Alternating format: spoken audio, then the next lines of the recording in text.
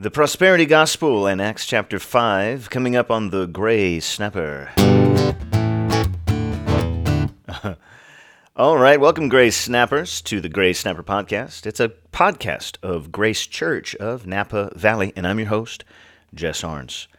All right, as we get into it, I just want to start off with a quick encouragement to you. We recently had our Easter services, and just was so impressed with all the different people serving in different avenues of the church, from children's to greeters to security, the worship team, the food, all of it. There's just so much going on. I just really appreciate all of the labor. And so I wanted to read 1 Thessalonians chapter 1, verses 2 through 10, because this really expresses, I think, how I feel about it. It says, "We give thanks to God always for you all, making mention of you in our prayers, constantly bearing in mind your work of faith and labor of love, and steadfastness of hope in our Lord Jesus Christ in the presence of our God and Father."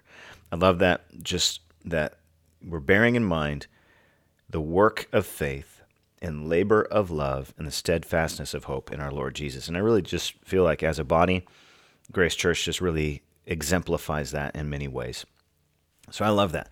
Moving on through the passage, he says, "Knowing, brethren, beloved by God, his choice of you, for our gospel did not come to you in word only, but also in power and in the Holy Spirit and with full conviction, just as you know what kind of men we proved to be among you for your sake.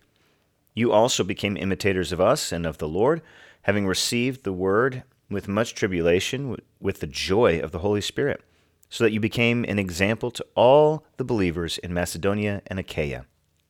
For the word of the Lord has sounded forth from you, not only in Macedonia and Achaia, but also in every place your faith toward God has gone forth, so that we have no need to say anything, for they themselves report about us what kind of reception we had among you, and how you turned to God from idols to serve a living and true God." That's the definition of repentance right there. You turned to God from idols to serve him. In verse 10, "And to wait for his Son from heaven, whom he raised from the dead." That is Jesus, who rescues us from the wrath to come.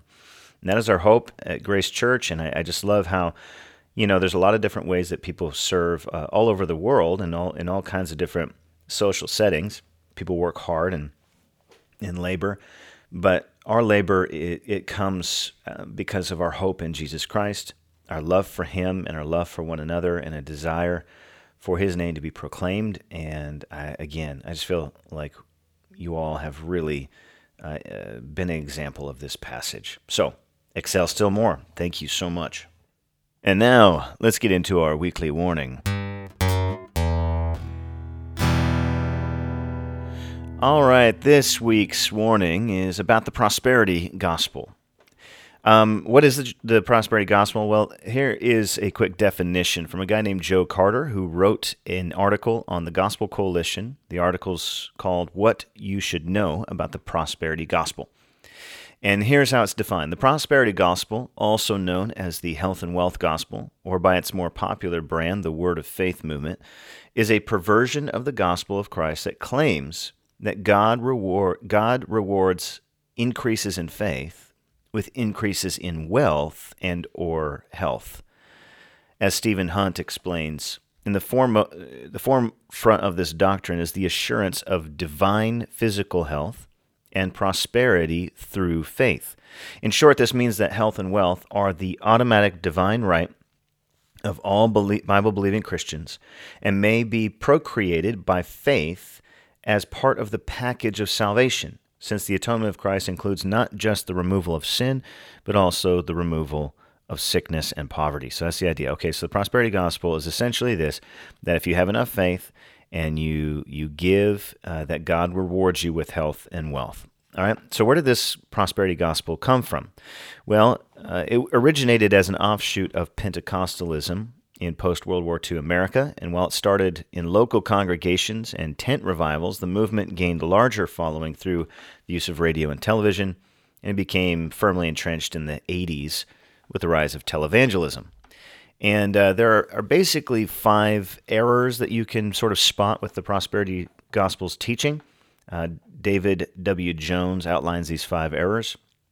And the first is that the Abrahamic covenant is a means to material entitlement. So the Abrahamic covenant was the covenant that God made with Abraham that if he follows God, that God would give him descendants, land, and blessing for eternity. All right. And then number two, Jesus' atonement extends to the sin of material poverty. So meaning that treating material poverty as an evil and sin, and that Jesus dying accomplished not only forgiveness of sin, but accomplished prosperity for you, right? And then number three, Christians give in order to gain material compensation from God. So they are told to tithe and to give sacrificially, and the reason is that God will then turn around and bless you with greater and greater wealth and riches and health if you give, and that giving is really sort of a sign of faith. Number four, faith is a self-generated spiritual force that leads to prosperity. So if you can muster up the faith yourself, then that then becomes the sort of power that leads to prosperity, right? And it's really the way they talk about it, it's largely trusting God and the power of positive thinking and that kind of a thing. And then number five, prayer is a tool to force God to grant prosperity. All right, so those are general errors with the prosperity gospel. John Piper in 2014 in a sermon, he listed 6 keys to detecting the prosperity gospel, and this is what he gave. Number one, the absence. This is how you can detect if someone's a prosperity teacher, okay? Because they're not always upfront about it. Number one, the absence of a serious doctrine of the biblical necessity and normalcy of suffering. The absence of a doctrine of suffering. Okay, so you can spot the prosperity gospel because they don't want to talk about suffering as a normal Christian experience. That in fact, if you're suffering, there's something wrong in your relationship with God. That's what they'll say. So that's one way you spot it. Number two, the absence of a clear and prominent doctrine of self-denial. Okay, so the call to follow Christ is one of self-denial. This is what he says in many different places. In the prosperity teaching, though, they avoid that idea of self-denial. It's actually more about self-fulfillment, self-actualization, and things like that. Number three, the absence of a serious exposition of Scripture. Okay, so faithful teaching and preaching focuses on explaining the Scriptures faithfully and thoroughly. These guys will basically give you a pep talk and slap some verses on it, but they're not serious in dealing with Scripture. The absence of dealing with tensions in Scripture. So there's they avoid the difficult doctrines, the things that are difficult to understand. They avoid all of that stuff and focus on what's easy and positive. Number five, church leaders who have exorbitant lifestyles. Okay, so the prosperity teachers profit greatly from their teaching by convincing people to give them money. And in so doing, they become an example of what they are teaching. So, if you have enough faith and you give and you become wealthy, and so then people give that guy a bunch of money and he becomes wealthy and he becomes an example of what you could have if you have faith. Church leaders will have these massively exorbitant lifestyles, and we will cover a couple of those things in a minute. And then number six, a prominence of self and a marginalization of the greatness of God.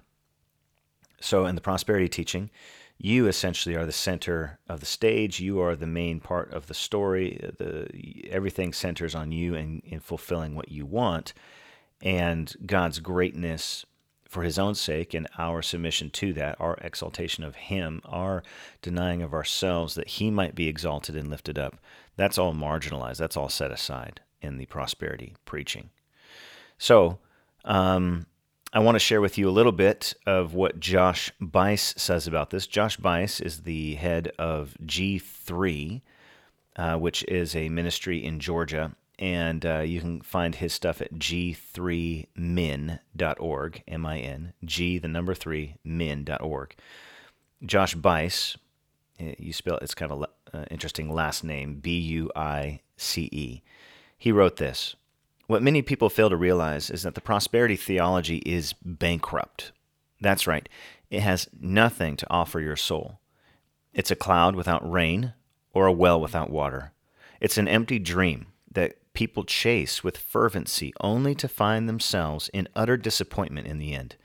Prosperity teachers are a dime a dozen in our modern culture, and some of the most common prosperity theology teachers include people like Joel Osteen, Creflo Dollar, Joyce Meyer, Benny Hinn, and T.D. Jakes. It's important to call out these names, and I won't get into why, but it's important to call out false teachers, especially ones that are destroying people's lives like these people are. The prosperity preachers, he goes on to say, have developed their own religious vocabulary in order to get you to sow seed gift offerings, okay? That's in quotes. They want you to sow seed gift offerings into their ministries. Joel Osteen wrote to his congregation in 2005 and stated that God wants us to prosper financially, to have plenty of money, to fulfill the destiny that he's laid out for us. Recently, Creflo Dollar, a well-known prosperity teacher in Atlanta, made national news as a result of his open campaign to raise $60 million to purchase a luxury Gulfstream jet. According to the website, for Creflo Dollar's ministry, they were requesting that 200,000 people commit to sow $300 or more to help achieve our goal to purchase the G650 airplane. This is not the message of the gospel of Jesus. In fact, it's antithetical to the gospel of Jesus and should be condemned by Christians. And again, this is Josh Bice continuing. He says, when I spent time in Africa in 2014, Conrad Mbewe, a faithful Bible expositor there, he told me that the major obstacle in his ministry in Zambia was prosperity and faith healing ministries that have swarmed the entire continent of Africa.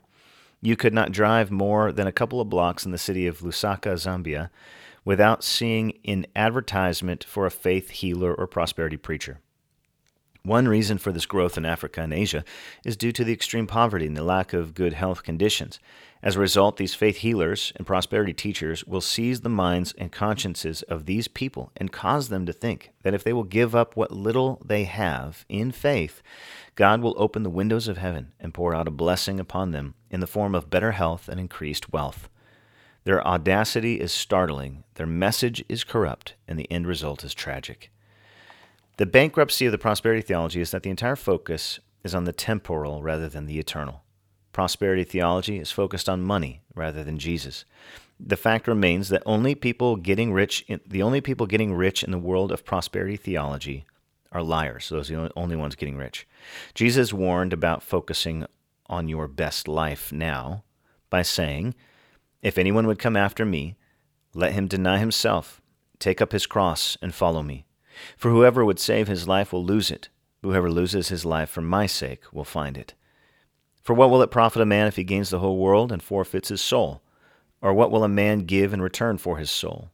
Many people go to hell each year while being very committed to prosperity theology. And their faith was in the God of gold rather than the God of grace. And John MacArthur rightly states, this is your best life if your next life is in hell. On the contrary, the heart of the gospel is that fallen sinners, okay, this is really important, okay, this is the difference. The heart of the gospel is that fallen sinners are reconciled to God through the death, burial, and resurrection of King Jesus. The sinner comes to God in faith that his Son has died in the sinner's place, and that through faith in his finished work, the sinner can receive the forgiveness of sin. What is more costly than salvation? 1 Peter 1, 18 through 21 says this, knowing that you were ransomed from the futile ways inherited from your fathers, not with a perishable thing such as silver or gold, but with the precious blood of Christ, like that of a lamb without blemish or spot. He was foreknown before the foundation of the world, but was made manifest in the last times for the sake of you, who through him are believers in God, who raised him from the dead and gave him glory, so that your faith and hope are in God. The message of the gospel is that we lose our life in this life for Christ, and as a result, we find it in him. In other words, there's a better life awaiting us in Christ than anything this world has to offer. The writer of Hebrews describes Abraham's faith and says, For he was looking forward to a city that has foundations, whose designer and builder is God. The message of the gospel is that we press on through this life in order to make Christ known as his ambassadors. We are heralds who proclaim the riches of grace that are laid up for us in heaven. And Jesus made it abundantly clear in his famous sermon, popularly titled the Sermon on the Mount.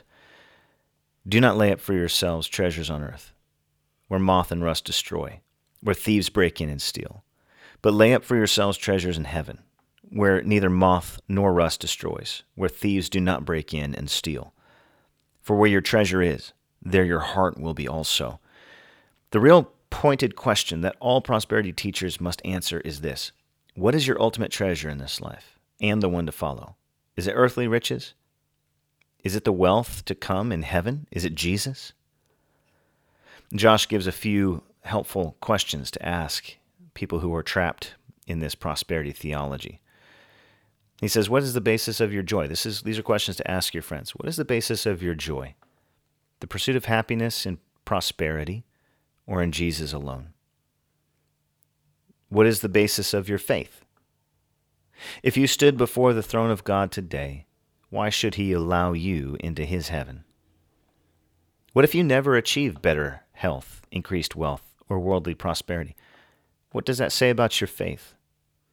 Is your financial commitment to the prosperity teacher on television, or is it to God through your local church? Do you realize that many of the greatest Christians from the early church, the apostles and the early disciples, and even modern history, missionaries and preachers, that many of the greatest disciples have suffered greatly under trials, poverty, and martyrdom? What does that say about their faith in God? You see, prosperity theology is a lie.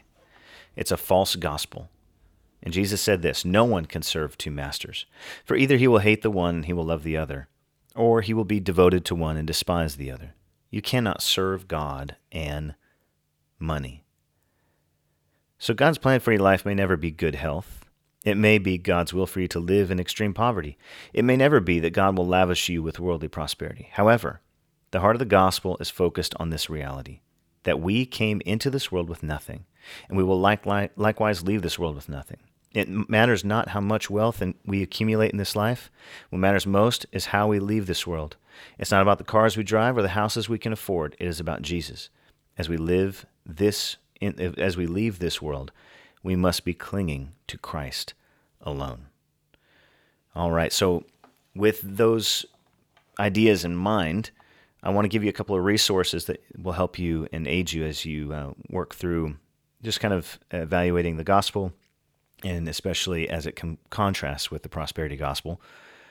There's a guy named Costi Hinn, who is Benny Hinn's nephew. He was raised in that movement. He was a close confidant of the Hinn family, and he wrote a book called God, Greed, and the Prosperity Gospel. Okay, God, Greed, and the Prosperity Gospel by Costi Hinn. His name is spelled Costi, and then Hinn is Hinn. And then, secondly, there's a great documentary on this called The American Gospel Documentary, and I believe it's subtitled Christ Alone. You can find that. You can just do a search online. I believe it's on Amazon Prime and different places, YouTube TV. You can also go to watchagtv.org to find it there. And with that, we'll get into our scripture reading. For our scripture reading today, we are back in the book of Acts, and we will read through Acts chapter 5. And to get a little bit of context, I really, this is a really crazy chapter. But just previously, they had been healing people and preaching the gospel, and all kinds of awesome stuff was happening. And so they were filled with the Holy Spirit. Back in Acts chapter 4, verse 31, they began to speak the word of God with all boldness. In verse 32, the congregation, they all had one heart and soul. Not one of them claimed that anything belonged to him. They were sharing all things together. They had all things in common. And there were people that would sell their possessions and come and lay them at the apostles' feet, and then they would take that money and distribute it to anyone as they had need. And then verse 36, Joseph, a Levite, he was also called Barnabas. Well, he owned a tract of land. He sold it, brought the money, and laid it at the apostles' feet. All right, lots of cool stuff going on. Everyone was amazed and really awesome. So now we get into chapter 5, starting in verse 1. Listen to this. But a man named Ananias and his wife Sapphira sold a piece of property and kept back some of the price for himself with his wife's full knowledge. And bringing a portion of it, he laid it at the apostles' feet. But Peter said, Ananias, why has Satan filled your heart to lie to the Holy Spirit and to keep back some of the price of the land? While it remained unsold, did it not remain your own? And after it was sold, was it not under your control? Why is it that you have conceived this deed in your heart? You've not lied to men, but to God. Now, real quick, I want you to notice, Peter's not mad because Ananias didn't give all the money. He is upset because they lied about it. They're being pretentious and hypocritical, and they're lying in front of the congregation in order to make a show of generosity, okay? And so that is the big thing. So he says, you've not lied to men, but to God. Another quick thing. He says in verse 3, Satan has filled your heart to lie to the Holy Spirit. Verse 4, you have not lied to men, but to God. So you see that the Holy Spirit and God are one. They're both God, okay? Verse 5, and as he heard these words, Ananias fell down and breathed his last. He died. And great fear came over all who heard of it. The young men got up and covered him, and after carrying him out, they buried him. Now there elapsed an interval of about 3 hours, and his wife came in, not knowing what had happened. And Peter responded to her, tell me whether you sold the land for such and such a price. And she said, yes, that was the price. Then Peter said to her, why is it that you have agreed together to put the Spirit of the Lord to the test? Behold, the feet of those who have buried your husband are at the door, and they will carry you out as well. And immediately she fell at his feet and breathed her last. And the young men came, and they found her dead, and they carried her out and buried her beside her husband. And great fear came over the whole church and over all who heard these things. Okay, stop there. God was the one that killed them. God is serious about sin, and he does not like hypocrisy and doesn't like these shows of godliness that are not real.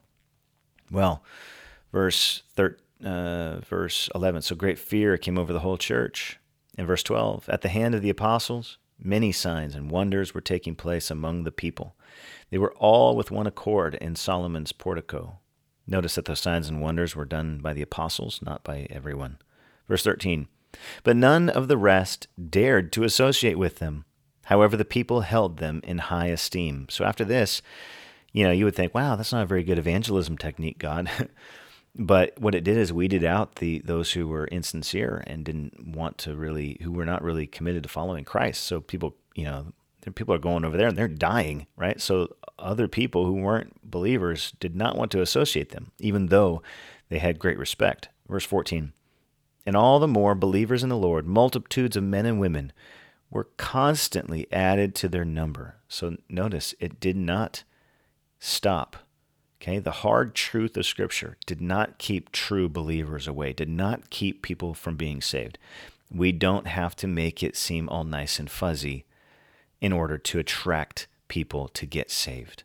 People, those who God has chosen, will be saved while we give people the truth, the good truth and the hard truth. All right. People are being added. Verse 15, to such an extent that they even carried the sick out into the streets and laid them on cots and pallets, so that when Peter came by, at least his shadow might fall on any one of them. Also the people from the cities of the vicinity of Jerusalem were coming together, bringing people who were sick or afflicted with unclean spirits, and they were all being healed.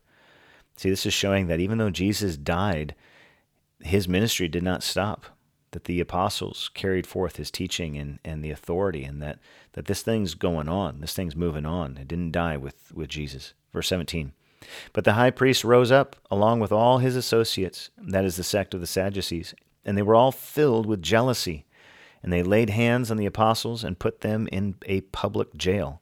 But during the night, an angel of the Lord opened the gates of the prison, And taking them out, he said, "Go, stand, and speak to the people in the temple the whole message of this life." Upon hearing this, they entered into the temple about daybreak and began to teach. How confusing that would be for the priests. It says, "Now when the high priest and his associates came, they called the council together, and even all the senate of the sons of Israel, and sent orders to the prison house for them to be brought. But the officers who came did not find them in the prison, and they returned and reported back, saying, 'We found the prison house locked quite securely, and the guards standing at the doors, but when we had opened up, we found no one inside.' Now when the captain of the temple guard and the chief priests heard these words, they were greatly perplexed about them as to what would come of this. But someone came and reported to them, 'The men whom you put in prison are standing in the temple and teaching the people.'" How about that? They got out of prison, and instead of fleeing and hiding, they went right back to publicly proclaiming in the temple, the place where the chief priests work. Verse 26, "The captain went along with the officers and proceeded to bring them back without violence, for they were afraid of the people, that they might be stoned. When they had brought them, they stood them before the council. The high priest questioned them, saying, 'We gave you strict orders not to continue to teach in this name, and yet you have filled Jerusalem with your teaching and intended to bring this man's blood upon us.' But Peter and the apostles answered, 'We must obey God rather than men. The God of our fathers raised up Jesus, whom you had put to death by hanging him on a cross. He is the one whom God exalted to his right hand as a prince and a savior, to grant repentance to Israel and the forgiveness of sins. And we are witnesses of these things, and so is the Holy Spirit, whom God has given to those who obey him.' But when they heard this, they were cut to the quick and intended to kill them. But a Pharisee named Gamaliel, a teacher of the law, respected by all the people, stood up in the council and gave orders to put the men outside for a short time. And he said to them, 'Men of Israel, take care what you propose to do with these men. For some time ago, Theudas rose up, claiming to be a somebody, and a group of about 400 men joined up with him, but he was killed, and all who followed him were dispersed and came to nothing. After this man, Judas of Galilee,'" not Judas Iscariot, a different guy, "Judas of Galilee rose up in the days of the census and drew away some people after him. He too perished, and all those who followed him were scattered. So in the present case, I say to you, stay away from these men and let them alone. For if this plan or action is of men, it will be overthrown. But if it is of God, you will not be able to overthrow them, or else you may even be found fighting against God." They took his advice, and after calling the apostles in, they flogged them and ordered them not to speak in the name of Jesus, and then released them. Now listen to this. This is amazing. Verse 41. "So they went on their way from the presence of the council, rejoicing that they had been considered worthy to suffer shame for his name. And every day in the temple, from house to house, they kept right on teaching and preaching Jesus as the Christ." Well, thank you for listening to The Gray Snapper, a podcast of Grace Church in Napa Valley.